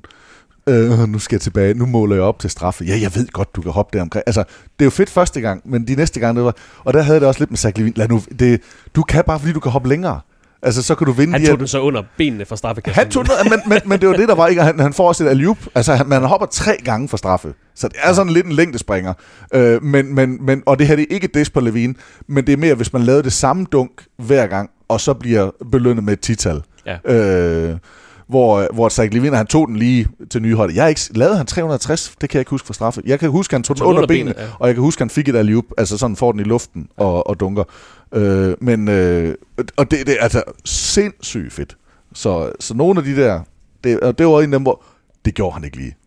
Og det er altså natten til søndag 02.00, det her Saturday Night, altså med Skills Challenge, trepunktskonkurrencen og dunkekonkurrencen. Så kommer vi til søndag, sæsonens All-Star-kamp. Må jeg lige komme med en indskudt bemærkning? Nej. Jamen, jeg kan nok ikke lade være. Det ligner jeg ikke. Will Chamberlain, 48 inches, det er 1,22. Michael Jordan, 46 inches, 1,17. Det er de 2 højst registrerede hop af NBA-spillere. Just saying. Stadigvæk. Altså okay. Over Zach LaVine, over Aaron Gordon. Altså. Så har vi lige den. Så fik vi lige den. Der var lige lidt trivia, lidt fun facts her. Var det ikke meget? Det kan jeg simpelthen ikke forstå. Nej, men, det er nemlig også det, der er lidt sjovt. Jordan hoppede højere end alle. Han havde mindre fødder og større hænder. Det er den mærkeligste basketkrop. Jeg har aldrig set Jordan hænge med hovedet over ringen, som for eksempel Gerald Green. Nej, men altså det... meget god pointe. Internettet siger det. Ja. Så er det sandt. Ja, så er det alt, hvad der står på internettet. Internettet fortæller os også, at 02.00 natten til mandag er der All-Star-kamp, og det er jo det her format med 2 kaptajner. Det er Giannis Antetokounmpo og LeBron James. Det er ikke længere øst mod vest. Det er de her 2 kaptajner, der så får stemt nogle starter ind, og så læner de så en pulje med nogle andre spillere, som NBA's assistenttrænere vælger ud, og så drafter de simpelthen deres hold. Og der, som vi snakkede om i starten af podcasten her, det ser ikke helt lige ud på de 2 mandskaber. Team LeBron består selvfølgelig af LeBron James, Anthony Davis, Luka Doncic, James Harden, Kawhi Leonard er de 5 startere. Så er Nikola Jokic. Damian Lillard var på holdet. Han er så blevet erstattet af Devin Booker. Chris Paul, Domantas Sabonis, Ben Simmons, Jason Tatum og Russell Westbrook udgør resten af Team LeBron. Team Giannis består udover Giannis Antetokounmpo selv af his African brother, som han selv siger, Joel Embiid, Pascal Siakam, Kemba Walker og Trae Young. Det er de 5 startere. På bænken sidder Bam Adebayo, Jimmy Butler, Rudy Gobert, Brandon Ingram, Kyle Lowry, Chris Middleton og Donovan Mitchell. Thomas, vi har, jeg mener, det er 9 førstegangs All-Stars i den her All-Star-kamp. Og den ligger lidt til LeBron James, kan vi godt se. Hvad er forventningerne til søndagens kamp, udover at vi får en hulens masse point, en hulens masse højdepunkter, og på papiret en favorit i Team LeBron, kan vi godt sige. Men det er da klart ikke. Altså, når nu der er 4 spillere skadet, så er det da fedt, at vi kan se nogle andre spillere. Altså, jeg savner da. Det var min ringeste Peter Wang impression. Ja, det var det. Altså, jeg savner lidt Kyrie Irving, Durant, Steph Curry, nogle af de der navne. Men når vi nu kigger væk fra det, så synes jeg stadigvæk, at der er nogle virkelig, virkelig gode navne. Men der er nogen, som jeg godt kunne have sagt, der havde været noget mere eller star quality i nogle andre spillere, og mere all-star-agtige. Jeg synes, det er mega ærgerligt, at de er så skæv draftet. Jeg synes LeBrons, altså da jeg vågnede op, og jeg så det ikke live, men da jeg vågnede op og ser det der, så jeg, hvad? Det giver ikke mening for mig. Altså det giver ikke mening, hvem det er. Altså han har valgt skadet spillere, han har valgt spillere, som så vælger han igen sine holdkammerater. Det kan jeg godt forstå, han bliver nok nødt til med Middleton som første mand på bænken. Og det gør bare, at det bliver skævt. På den anden side, vi skal nok ikke regne med Kawhi Leonard så meget, for jeg tror ikke, han gider at spille All-Star. Nej, men... Det der, hvor jeg så det med Giannis' hold, altså der kunne være sådan lidt en attitude af, at vi vil gerne spille. Altså, der er nogen, der vil måske kæmpe lidt mere, der vil altså, der er så lidt mere no bullshit-agtigt. Men... Ja, jeg synes godt nok, LeBrons hold ser godt ud. Ja, men prøv lige, altså, det er ikke fordi player efficiency rating er det eneste tal i verden, der gælder. Men hvis vi går ud fra den, Antetokounmpo, han er nummer 1 i NBA. Nummer 2, Luka Doncic. Nummer 3, James Harden. Nummer 4, Anthony Davis. Nummer 5, Kawhi Leonard. Nummer 6, Damian Lillard. Nummer 7, Jokic. Nummer 8, LeBron. De 7 næste spillere er på LeBrons hold. Altså, det er jo skørt. Det er jo fuldstændig skørt. Så nummer 9, det er så Joel Embiid, som er blevet draftet af Antetokounmpo. Så der er ingen tvivl om, at der er en skævvridning på de her 2 hold. Det ene hold er langt bedre. Man startede den her All-Star-kamp med tanken om, at man vil gerne se de største stjerner prøve at spille sammen, Peter. Hvilket samspil mellem 2 ikke-normale holdkammerater glæder du dig mest til at se den her All-Star-kamp? Jamen altså, jeg tænker jo, alt med Luka Doncic er jo fedt. Så du kan se Luka Doncic sammen med LeBron, det tror jeg da ikke er så dumt. Jeg ved ikke, om det er den, jeg glæder mig mest til. Om der er en, jeg sådan lige har tænkt over, jeg glæder mig mest til. Men jeg kunne godt... De får ikke lov til at spille sammen nogensinde. Jeg tror ikke på, at de kommer på samme hold. Den kunne jeg godt tage frem som en af dem, jeg gerne vil have. Er det her sidste år, at vi får 2 kaptajner, der vælger? Tror I at Jan ikke... Det kommer an på, hvordan kampen går. Ja. Lad os nu sige, at Antetokounmpos hold netop kommer ind med en indstilling. Det er jo ikke, fordi det er dårlige spillere. Altså, Siakam er jo tossegod. Kemba Walker kan jo alting, og Trae Young måske uden forsvar kan score 80 point. Altså, det er jo ikke... Det kommer an på, hvordan det her udspiller sig. Hvis LeBron James hold smadrer dem over 4 quarters, så vil man måske se en reaktion næste år.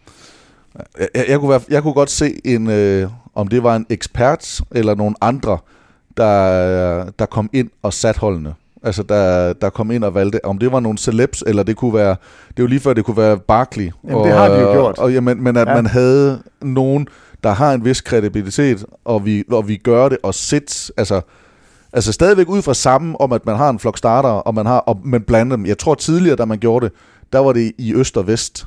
Altså, der var det delt op i konferencer. Men det her med, at man får blandet, hvor man kan tage, fordi det, de gerne vil, grunden til, at man har jo lavet det her fra start på den her måde, det er jo, at man vil lave en ligekamp. Altså man vil lave, så man blander, fordi at Vest simpelthen var for stærk, der var for alt for mange gode spillere i den ene konference i forhold til den anden. Så derfor så prøver man, okay, nu kan vi blande dem. Men de er jo faktisk ikke blandet. Det er jo, altså, Giannis er jo blevet øst mod vest. Jamen, Giannis er øst. Giannis, det er Joel Embiid, Siakam, Kemba Walker, Trae Young, alle starterne, det er fra øst. Adebayo, Butler. Jamen, det er rigtigt. Det er Rudy Gobert fra Jazz, Brandon Ingram fra Pelicans og Donovan Mitchell. Jamen, bare starterne. Jamen, altså, det er jo fuldstændig rigtigt. Hvor, det er der overhovedet ikke set før. Hvor du kigger Anthony Davis, Kawhi Leonard, Luka Doncic, James Harden, det er alle sammen. Jamen, vest. Så vil jeg gerne foreslå et trade. Jason Tatum og Domantas Sabonis, dem tager vi for... Så tager jeg Donovan Mitchell og Rudy Gobert. Så er der en spiller på hvert hold, som ikke er fra øst eller vest på de respektive hold. Men det er bare vildt, at starterne bliver øst mod vest. Ja, det er faktisk lidt sjovt. Når man prøver at gå væk fra det. Tror du, de har siddet og aftalt det? Jeg ved ikke, men vi går tilbage til det gamle format. Vi snyder dem. Men det er da også det eneste, der holder. Altså det her draft-format med 2 kaptajner, det er der noget fis. Jamen, jeg synes, det er sjovt, fordi det kan give noget snak, og det kan give noget... Men jeg kan godt se, at det også sætter min kattepine. Altså med at vælge... Ja, hvad skal de vælge Skal man vælge Anthony Davis? Skal man vælge sin hold? Skal man vælge Chris Middleton? Skal man pleje og nurse sine holdkammerater, fordi det giver noget ballade? Det er lige meget, hvordan vi vender og drejer det. Om han så ikke skal vælge ham eller ej, så giver det noget ballade. Anthony Davis er nem, fordi han er så god, som ham vil man kunne svare. Middleton, det er jo bare et problem. Fordi han bare ikke... Altså, han bør være tredje sidst, anden sidst i valgene, og bliver taget som nummer 1 af reserverne. Så jeg er ikke sikker på, at det der holdkaptajn, det holder i lang tid. Og det er fint med mig, hvis det ikke gør. Men det er også fint nok, hvis man... I hvert fald kan vi blive enige om, at holdene er ikke ligeværdige lige nu. Det er de altså ikke. Og det er altså også Team LeBron, der har vundet de sidste 2 år. Sidste år vandt de 178-164 over Team Giannis. Året før, der vandt han over Team Stephen. Selvfølgelig Steph Curry, der var kaptajn på det tidspunkt. Ja, og det er sådan det næste. Det er, at de spillere, der nu ligger og er Giannis og LeBron, som også var kaptajn sidste år, fordi de er cremen, jamen så er det næsten dem, der kommer til at være kaptajnerne igen. Havde det nu været, det skiftede? Okay, du var kaptajn sidste år, lidt ligesom trænerne, så må du ikke være kaptajn 2 år i træk. Så man fik nogle andre ind, så kan det godt være, der kommer nogle andre syn på, og nogle andre. Altså, nu er det fordi, vi ender igen med, at Giannis skal tage Chris Middleton. Fordi de All-Star, det havde man også sidste år. Men det vil man jo slippe lidt ud af, hvis det blev Joel Embiid, der skulle være kaptajnen. Altså, så ville han ikke, så skulle han selvfølgelig vælge Ben Simmons, men man vil slippe for at skulle have Middleton op. Altså, så hvis, jeg tror, man skal blande kortene lidt, for ellers så kommer LeBron til at sidde der og være kaptajn, indtil han stopper, og Giannis i den anden lejr. Du sad, I var purister lidt tidligere. I er ikke træt af det øst mod vest? Eller det ikke er øst mod vest, hedder det? Jo. Men igen, måske skal vi bare ikke tage det så seriøst, og så bare tage det for hvad det er. Det er en showkamp. Jeg synes, der skal laves 6 hold efter division. Ja. Men jeg synes, det havde været fedt, hvis det havde været øst mod vest. Der er der noget i. Det kan jeg godt lide. Men det er noget, det irriterer mig ikke rigtigt på samme måde. Altså, jeg kan faktisk godt lide, at de prøver at lave noget, hvor at man fik en ligekamp. Og noget af det, jeg havde virkelig håbet på, i skyggen af det tragiske udfald med Kobe Bryant, det var, at de har sagt, til ære for ham, så spiller vi en kamp, hvor vi virkelig bare giver den gas. Havde de bare gået ind, og så spillede de 24 og 2 og 8 og whatever. Det kan de jo stadigvæk nå. Men de sagde, nu giver vi den simpelthen bare alt, hvad vi har, fordi nu skal vi vise. Altså, hvis man kunne komme til et eller andet tidspunkt, hvor man vælger nogle af de bedste spillere, og de spiller en kamp, hvor de dækker forsvar, og hvor de spiller... Ja, kom med the Mamba mentality, det gad jeg godt. Ja. Altså, det var det, jeg allerhelst vil se. Det er jo det, vi alle sammen. Og der vil jeg bare helst se en ligekamp. Så lad os sige, at de spiller lige godt, så øst-vest, og så er vest bare klart bedre. Så er det jo ikke sjovt at se et hold, der vinder med 30. Det er ikke. Så bliver det ikke. Så... Men det bliver måske sjovt i år, når de har ændret formatet. Både for at hylde Kobe Bryant, men også for at gøre det lidt anderledes. Hver quarter er jo en ny kamp. Ja. Og så er der jo det her lidt funky slutresultat. Peter, jeg ved ikke, om du kan prøve at referere det, fordi jeg kan faktisk ikke helt huske det. Jamen det kan jeg godt. Altså de spiller, hvert quarter starter man på 0 alligevel. Man kæmper om at vinde et quarter. Efter de 3 quarters er færdige, så lægger man de point sammen, som holdet har scoret, og så har vi så en stilling, lad os sige, den står 120-110. Ja. Så lægger man 24 point til de 120, det vil sige, at slutresultatet bliver 144. Så det hold, der når 144 først, har vundet. Selvfølgelig på grund af Kobe Bryants rygnummer. Det er selvfølgelig Kobe Bryants rygnummer. Og jeg kan jo godt se et stort problem her, fordi hvis man kigger på scoringerne sidste år, i første periode, der scorede Team Giannis 53 point. I anden periode, der scorede Team LeBron 45. I tredje periode, LeBron 50. I fjerde periode, LeBron 46. Så det vil sige, hvis det gode hold også er det hold, der scorer flest point i fjerde periode, så kan vi altså få det her afsluttet i løbet af 5-6 minutter. Så er All-Star-kampen slut, og måske gør det ikke noget. Det gode er, at der bliver noget konkurrence om, at der er nogen, der skal hente noget, så de vil måske spille forsvar. Altså på dem, der er bagerst eller bagud, ikke? At de vil måske kæmpe for, og der kan være et eller andet. Det dårlige er, hvis det er 120-100, altså at det er et 44 points forspring. Ja, altså det kan du ikke hente. Altså, det er i hvert fald for svært. Det bliver meget, meget mærkeligt. Ja, men det er jo det her Elam Rules, hedder det, altså hvor en, der har prøvet at eksperimentere med det her, for at sige, vi skal væk fra de her fejl i slutningen af kampene, vi skal ind og have muligheden for at have en game winner hver eneste gang, og så har man lagt 8 point til et. Det er sådan, det startede, det har man altså overført til det her koncept. Så vi får altså, der er jo en eller anden, der kommer til at vinde kampen på et skud. Det er ikke tiden, der afgør det, det er den, der scorer til 24 i sidste periode, som er the game winner. Og håbet er jo selvfølgelig, at den står 22-22, og det så bølger frem og tilbage, og der er ikke nogen, der vil lave fejl, for man vil ikke vinde fra straffekastlinjen, man vil simpelthen have en, der bliver matchvinder. Og det er altså 0-2-0-0 natten til mandag, man kan se sæsonens All-Star-kamp. Er der mere at sige om det, der venter os i weekenden, Thomas og Peter? All-Star 2020, Chicago? Jeg er spændt på at se det, det må jeg sige. Nu kommer den her podcast ud fredag morgen dansk tid, og vi skal jo i gang fredag morgen amerikansk tid, eller Chicago-tid, med at lave interviewene og se nogle af de unge spillere. Jeg er spændt på at se, hvor stor indflydelse Luka Doncic og Zion Williamson, altså hvad sker der omkring dem. Jeg er spændt på at se dunk-konkurrencen. Jeg er faktisk også spændt på at se formatet med det nye. Og så er jeg også spændt på at se, hvor meget Kobe Bryant kommer til at fylde. På godt og ondt. Fordi jeg kan godt sige, han skal hyldes, og han skal have sin mindehøjtidelighed den 24. Men det er også det. Og så er det fint nok, at han også bliver mindet her, men det må helst ikke tage overhånd for mig. Men jeg synes også, det er fair, at han bliver i den grad hyldet. Sidste år, der havde vi jo Dirk Nowitzki og Dwayne Wade med som honorary all-stars. Ja. Så det bliver nok lidt i samme stil. Måske lidt mere selvfølgelig, og det er selvfølgelig også noget mere seriøs sag end sidste år, hvor det bare var de 2 profiler sidste sæson. Og jeg havde endda gisnet lidt om, jeg troede måske godt, at Vince Carter kunne have fået en honorary all-star i år, sammen med en mere, men også fedt nok. Fred med det. Altså jeg holder meget af Vince Carter, men også fedt nok, at han ikke kom med. Altså i Dirk Nowitzki, Dwayne Wade-agtige. Der var et eller andet, Dwayne Wade, jo, han ødelagde lidt sit legacy ved mig ved at skifte rundt til sidst. Der havde været noget over at være blevet i Miami.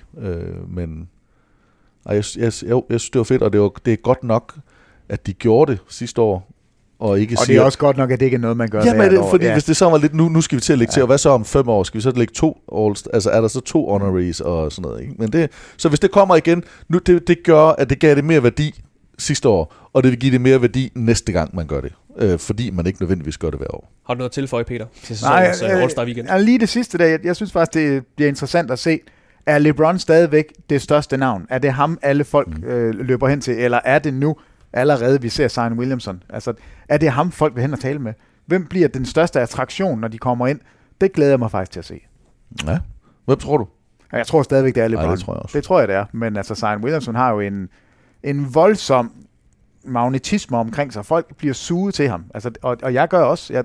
Jeg sidder jo og ser hans kamp og synes, det er så fedt. Altså. Jeg synes, noget af det, jeg tror, der bliver mest spændende, det er at se, hvordan LeBron antager, eller går til kampen. Fordi man sidder jo og ser, og nu så jo højdepunkter bare fra den seneste kamp, de havde i Denver, hvor han springer rundt og siger, hvad er det, han laver? Han er så gammel, men stadigvæk, eller så gammel, men... Ja, han er 35, men det er gammel i NBA. Men bare flyver rundt. Altså, kommer han ind til den her All-Star-kamp for at spille for at være MVP? Eller kommer han ind bare for at sætte nogle andre op og sige, nej, det kunne også være fedt, vi gør sådan her. Sådan. Altså, hvad bliver hans mindset? Hvordan bliver indstillingen? Og det tror jeg kan være med til at drive det. Jeg er ikke et sekund i tvivl om, at Giannis, han kommer og bare kører fulde gardiner. Ja. Jamen, han kan ikke og så det der med, hvordan følger de andre op. Det glæder jeg mig til at se. Og du kan altså følge sæsonens All-Star Weekend på TV2 Sport. Det er 03:00 natten til lørdag, 02:00 natten til søndag, 02:00 natten til mandag. Hold dig opdateret på sporttv2.dk/basketball og på Facebook-siden TV2 Basketball.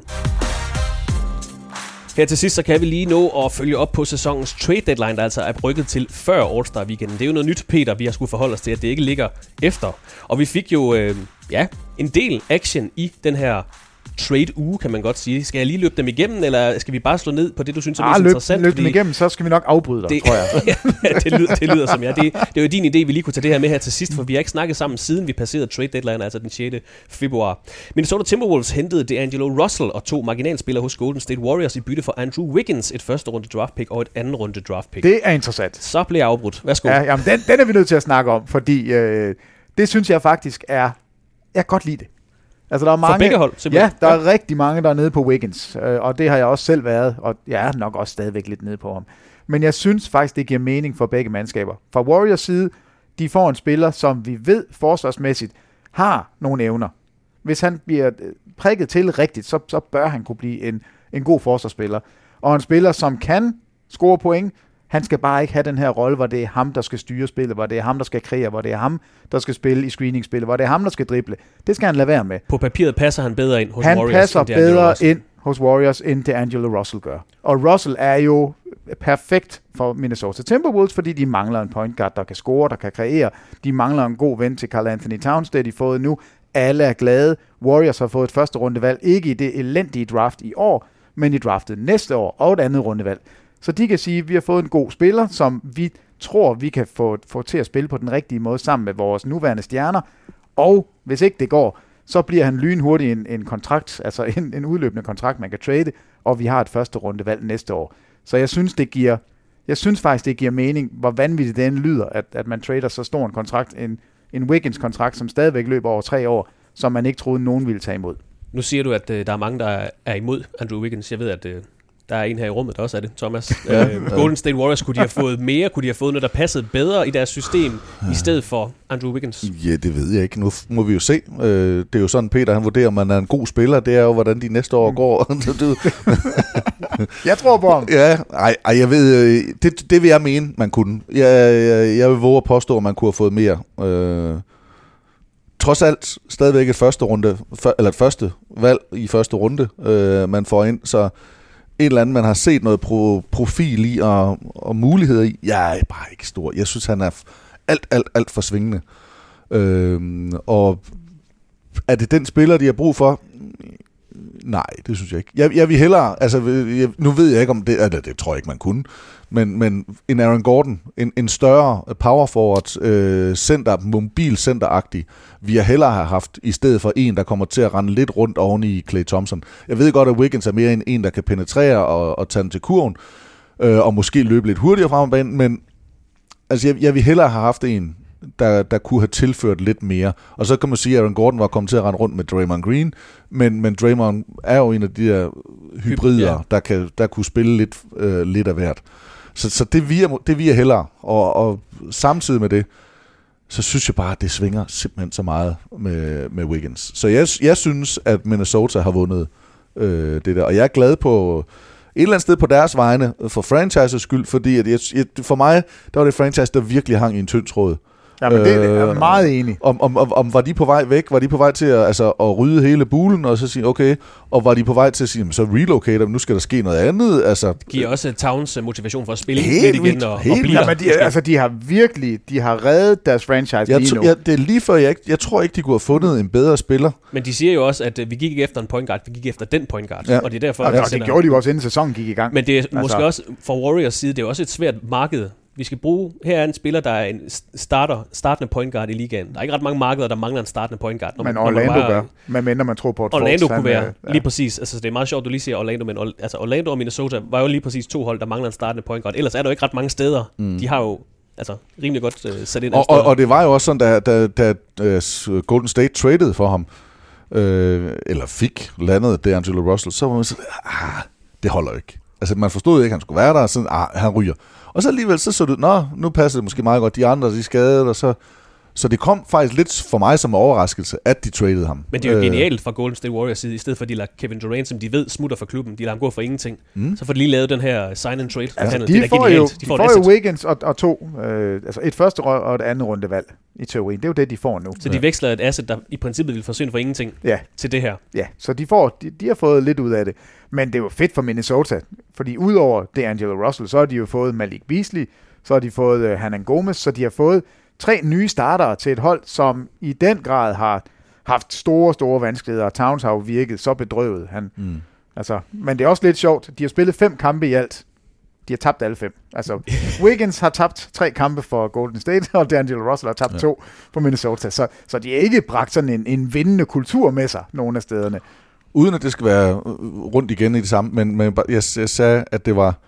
Jeg tror ikke, man kunne have fundet nogen bedre, fordi man finder både en point guard, men nogen, der kan lide hinanden. Og så selvom at de taber nogle kampe, og selvom der kommer noget mod, så har de faktisk fået noget. De har noget, de begge to måske har bedt om. De har noget, de kan godt lide hinanden, og de har noget at bygge på, og dermed så kan det positiv kemi måske sprede sig i omklædningsrummet, men de har også noget goodwill. Men de har så også ikke en pistol mod sig, men der er også et pres på dem, for nu skal de også levere, og det er også op til dem. Så der er mange ting, der faktisk godt kan gå i den rigtige vej for dem, hvor at hvis det nu for eksempel havde været Chris Paul, de havde traded for, altså fordi vi skal have en god point guard, vi skal have et eller andet, så er det ikke sikkert, det har virket. Altså så kan der være nogle ting, der havde klasset, eller hvilken som helst. Damian Lillard skulle de have landet ham. Altså så havde han sikkert været glad for, at vi får en rigtig god point guard, men var det blevet til et clash? Jeg tror, det er rigtig godt for Minnesota. Et andet trade, som måske løfter lidt flere øjenbryn. Peter, Cleveland Cavaliers har hentet Andre Drummond i Detroit Pistons og sendte John Henson, Brandon Knight og et andet runde draftpick retur, hvilket stort set er ingenting for en tidligere All-Star-center. Detroit var desperat. De var åbenbart så bange for, at Andre Drummond han ville sige, ja, jeg vil gerne blive her næste år og give mig mine 27 millioner. De var så bange, at de gik ud og tradede ham for ingenting. Altså et andet rundevalg var, hvad de fik for Andre Drummond. Men lugter det ikke så et full rebuild for Detroit Pistons? Fuldstændig. Full rebuild. Altså Christian Wood, han sidder og klapper derhjemme og siger, juhu, nu får jeg minutter. Den Boyo siger, juhu, tryl foran den minut, siger han på fransk. Og det, ja, det er total rebuild. Og i Cleveland, altså jeg fatter 0 og niks af, hvad de vil med Andre Drummond. Nu har de Kevin Love og Andre Drummond. 0 og niks. Det var det, og det sjove bliver jo ikke, hvordan han spiller i den her sæson. Det er jo fuldstændig ligegyldigt. Altså Cleveland, de er færdige, der sker ikke noget der. Det interessante bliver jo, hvad gør han til sommer? Siger han, jeg hopper ind i min kontrakt, nu ejer I mig det næste år til den her uhyrlige sum, eller er der et hold derude, der siger, vi vil gerne give dig en makskontrakt over 4 år, eller vi giver dig 75 millioner over 4 år, eller whatever. Er der nogen, der vil det? Eller er New York Knicks. Ja, måske. Eller er Andre Drummond bare blevet spillet af brættet i den her NBA, som sætter så høj pris på skytter, og sætter så høj pris på spillere, som kan aflevere bolden. Altså, ligaen er domineret af spillere lige nu, som gør alt det, som Andre Drummond ikke kan. Er man glad nok for en Andre Drummond, som er en vanvittig rebounder? Altså, det er han. Det er en skill, som han har, som ingen kan tage fra ham. Men jeg tror bare ikke, der står nogen derude, der vil give ham pengene for det. Los Angeles Clippers, New York Knicks, Washington Wizards indgik et trade, hvor Los Angeles Clippers modtog Marcus Morris og Isaiah Thomas, som de så har cuttet. New York Knicks modtog Maurice Harkless, et første runde draft pick, et første runde pick swap og et anden runde draft pick, og så Washington Wizards modtog Jerome Robinson. Jeg ved ikke, om der er så meget at sige til det, udover Clippers får lidt til bænken i Marcus Morris. Eller måske bliver han endda starter. Altså han er god, og han har en attitude, som passer godt ind til et Clippers-mandskab, som skal op og slås med LeBron James snart. Altså jeg synes, det er godt for Clippers, og jeg synes faktisk også, hvor vanvittigt den lyder, så synes jeg, det var rigtig flot af New York. De fik assets, de fik draft picks, de fik noget ud af Marcus Morris. Altså det synes jeg var flot. De skal have ros, når vi skal de. Give det. Altså hvis de jogger tilbage i spinaten til sommer og siger 5 år max-kontrakt til Andre Drummond, altså det skulle ikke undre mig. Jo, det skulle det faktisk. Jeg tror, de sådan har taget en lille afstikker mod det rette lige nu. Der var også en række andre mindre handler, men den store handel, Thomas, der måske er ved at snakke om fra trade deadline day, Miami Heat, Memphis Grizzlies og Minnesota Timberwolves indgik en handel, hvor Miami Heat fik Andre Iguodala, som har været ikke gidsel hos Memphis Grizzlies, men har været hos klubben, og så alligevel ikke. De modtog også Jay Crowder og Solomon Hill. Memphis Grizzlies fik så Justice Winslow, Dion Waiters og Giorgio Dieng, og Minnesota Timberwolves fik James Johnson fra Miami. Interessant handel, der giver Miami Heat lidt ekstra hvis man kan sige det sådan, i toppen af Eastern Conference. Ja, og det som Miami vel mest mister, det er vel James Johnson og Winslow. Ja. Dion Waiters var ikke rigtig ønsket. Nej, det var persona non grata, og spørgsmål om, hvornår og hvordan man fik ham skibet ud. Winslow har underpræsteret. Jeg tror, at Johnson var man glad for rent defensivt, at man havde nogen, der kunne ind, men det får man jo også. Jeg synes, det ser rigtig godt ud for Miami. Det må jeg sige. Og de er jo gode inden. Det kan være lidt farligt nogle gange at rokke båden på det her tidspunkt, men det er jo til gengæld nogen, der har prøvet det før. Nogle spillere, de får ind, og de har et franchise, der også har prøvet at gøre noget før, og de har en leder, både som træner, men også på første sal, der også er vant til at tage sig af sådan nogle sager her, ikke? Og de har fået skibet i hvert fald en afsted, som ikke passede ind, og som de skulle af med, som skabte noget dårlig kemi. Og hvis man skal have noget godt, så bliver man også nødt til at give noget godt væk. Så den opvejning, så tror jeg måske, at jeg tror ikke. Så synes jeg, at det var rigtig godt lavet af Miami. Jo, og Heat er jo i den her sæson, de har jo været båret af de her unge spillere, deres rookies, som ingen havde regnet med skulle lave noget. En Duncan Robinson, der i sit andet år lige pludselig er vanvittig god. Men de ved godt, at når de når til slutspillet, så kommer der altså andre boller på suppen. Der skal være nogle veteraner, der kan gå ind og hjælpe til. Og der får de måske en af de bedste overhovedet i Andre Iguodala. Altså tidligere Finals MVP. Stadigvæk? Ja, i forhold til at vide, hvad det er, man skal. Det kan han. Altså, Iguodala har stadigvæk et år eller to, hvor han kan være en virkelig god spiller i en slutspilserie. Langt mere pålidelig end de her. Altså, stoler du på Tyler Hero i 5. kamp i en slutspilserie? Det gør jeg ikke helt. Jeg stoler ikke på Andre Iguodala i træningslokalet bag trepointslinjen, og alligevel så har han ramt nogle store skud. Det er bare det sidste slutspilsbasket, vi så for Andre Iguodala. Det var i finalerne mod Raptors, og der var han ikke imponerende. Nej, men det var... Og han har faktisk et par store spil. Han har en 3'er i kamp 5. Jamen, det er fint. Han ramte en 3'er i kamp 5 mod finalen. Hvis du spørger Peter i en anden podcast, ikke, så vil Andre Iguodala aldrig skulle have vundet en Finals MVP. Nej, det skulle han heller ikke. Og nu bliver det sat op til, jamen han er jo tidligere Finals MVP. jeg håber, du har ret, Peter, for ham for det her Miami Heat-hold. Jeg siger bare, sidste gang vi så ham, der synes jeg, han virkede lidt gammel. Han er ikke blevet 36. Han er gammel, men han kommer ind med det, de mangler. Han kommer ind med noget veteran leadership, som de har brug for, når de når til slutspillet. Og så er han er heller ikke usympatisk. På ingen måde. Men det er sådan lidt, hvorfor de der gamle? Men der er jo noget, han kan noget. Altså han kan noget, og han kan helt sikkert også sige noget, som leder i omklædningsrummet, til hvad vi skal gøre, og hvordan, og der vil blive lyttet til ham, fordi han er en NBA-veteran, der har gjort nogle ting. Jeg stoler bare ikke på ham som angrebsspiller, som skytte, og det er også nok derfor, han har stået så fri så mange gange, for det har de andre forsvar heller ikke gjort. Men man kan heller ikke tage fra ham, at han har leveret nogle kæmpe forsvarsspil, og han har også formået at score point. Så han har gjort noget, derfor så kan man jo sagtens sige, så kan man da også gøre det igen. Men han er blevet gammel, og han har siddet ude i lang tid, uden rigtig at have spillet kampe. Og apropos klogt GM-arbejde, Memphis Grizzlies veksler så også den her Andre Iguodala, som de bare modtog fra Golden State Warriors, da de skulle have ham ud, så de kunne få plads til D'Angelo Russell. Ham veksler de så, Peter, til et asset i Justice Winslow, der har underpræsteret, har været meget skadet, men har enormt stor upside, og kan gå ind og passe bedre i timelinen hos det her Memphis Grizzlies-hold, der ligger ret suveræn på 8. pladsen. 4 kampe ned til Portland lige nu. Jamen, du har fuldstændig ret. Der er upside. Altså, vi så ham i Miami spille point guard, hvor han jo var vanvittig god. Og så har skader taget pynten lidt af ham. Spørgsmålet er, om han nogensinde bliver skadesfri og kan levere. Men gør han det, så har Memphis jo lige fået en spiller, som passer meget bedre i forhold til deres unge spillere. Og, altså, det er... og igen vekslet Andre Iguodala, som de ikke har brugt den her sæson, til en spiller, de faktisk måske kan bruge resten af sæsonen. Og hele historien om, hvorfor Iguodala ikke har spillet for Memphis, hvorfor har han ikke været med på træningsbanen, hvorfor har han ikke været med i preseason, alt det her. Der går jo nu historie om, at han siger, Iguodala siger, jamen det var Memphis, der sagde til mig, bliv væk, vi har en aftale. Og han er jo egentlig blevet udskilt for ikke at ville være med. Det er fuldstændig ligegyldigt. Memphis har fået det, de gerne ville, de fik noget ud af det, og Miami har fået en veteran, så de fik også noget ud af det. Endnu et trade, som jeg synes er godt for begge hold. Og man kan finde en oversigt over alle sæsonens NBA-trade på sporttv2.dk/basketball. De herrer, vi skal til at runde af. Vi skal til at fokusere fremad mod weekendens All-Star Weekend. Er der andet, vi lige skal have med i den her podcast, inden vi lukker af for i dag? Nej, vi glæder os, og det bliver super fedt. Jeg håber, alle sammen derhjemme glæder sig. Jeg håber, de vil sprede ordet, så de får deres kærester og naboer, klassekammerater, arbejdskolleger, alle mulige til at kigge med. Det er også okay, hvis din nabo er din kæreste. Ja.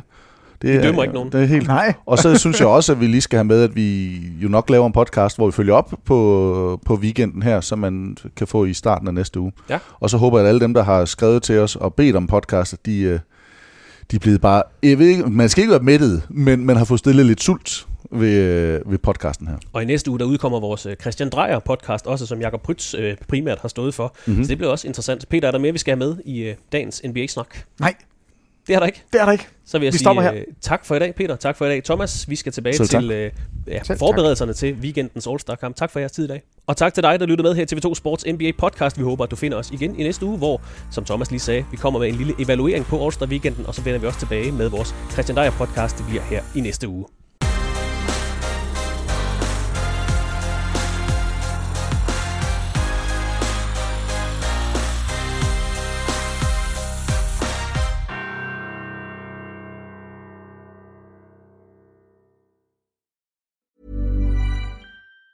Even on a budget, quality is non-negotiable. That's why Quince is the place to score high-end essentials at 50 to 80% less than similar brands. Get your hands on buttery soft cashmere sweaters from just $60, Italian leather jackets, and so much more. And the best part about Quince, they exclusively partner with factories committed to safe, ethical, and responsible manufacturing. Elevate your style without the elevated price tag with Quince. Go to quince.com/upgrade for free shipping and 365-day returns. Hi, I'm Daniel, founder of Pretty Litter. Did you know cats tend to hide symptoms of sickness and pain? I learned this the hard way after losing my cat, Gingy. So I created Pretty Litter, a health monitoring litter that helps detect early signs of illness by changing colors, saving you money and potentially your cat's life. Pretty Litter is veterinarian developed, and it's the easiest way to keep tabs on your fur baby's health right at home. Go to prettylitter.com and use code ACAST for 20% off your first order and a free cat toy. Terms and conditions apply. See site for details. Hold up. What was that? Boring. No flavor. That was as bad as those leftovers you ate all week. Keke Palmer here, and it's time to say hello to something fresh and guilt-free. Hello Fresh. Jazz up dinner with pecan-crusted chicken or garlic butter shrimp scampi. Now that's music to my mouth. Hello Fresh. Let's get this dinner party started. Discover all the delicious possibilities at HelloFresh.com.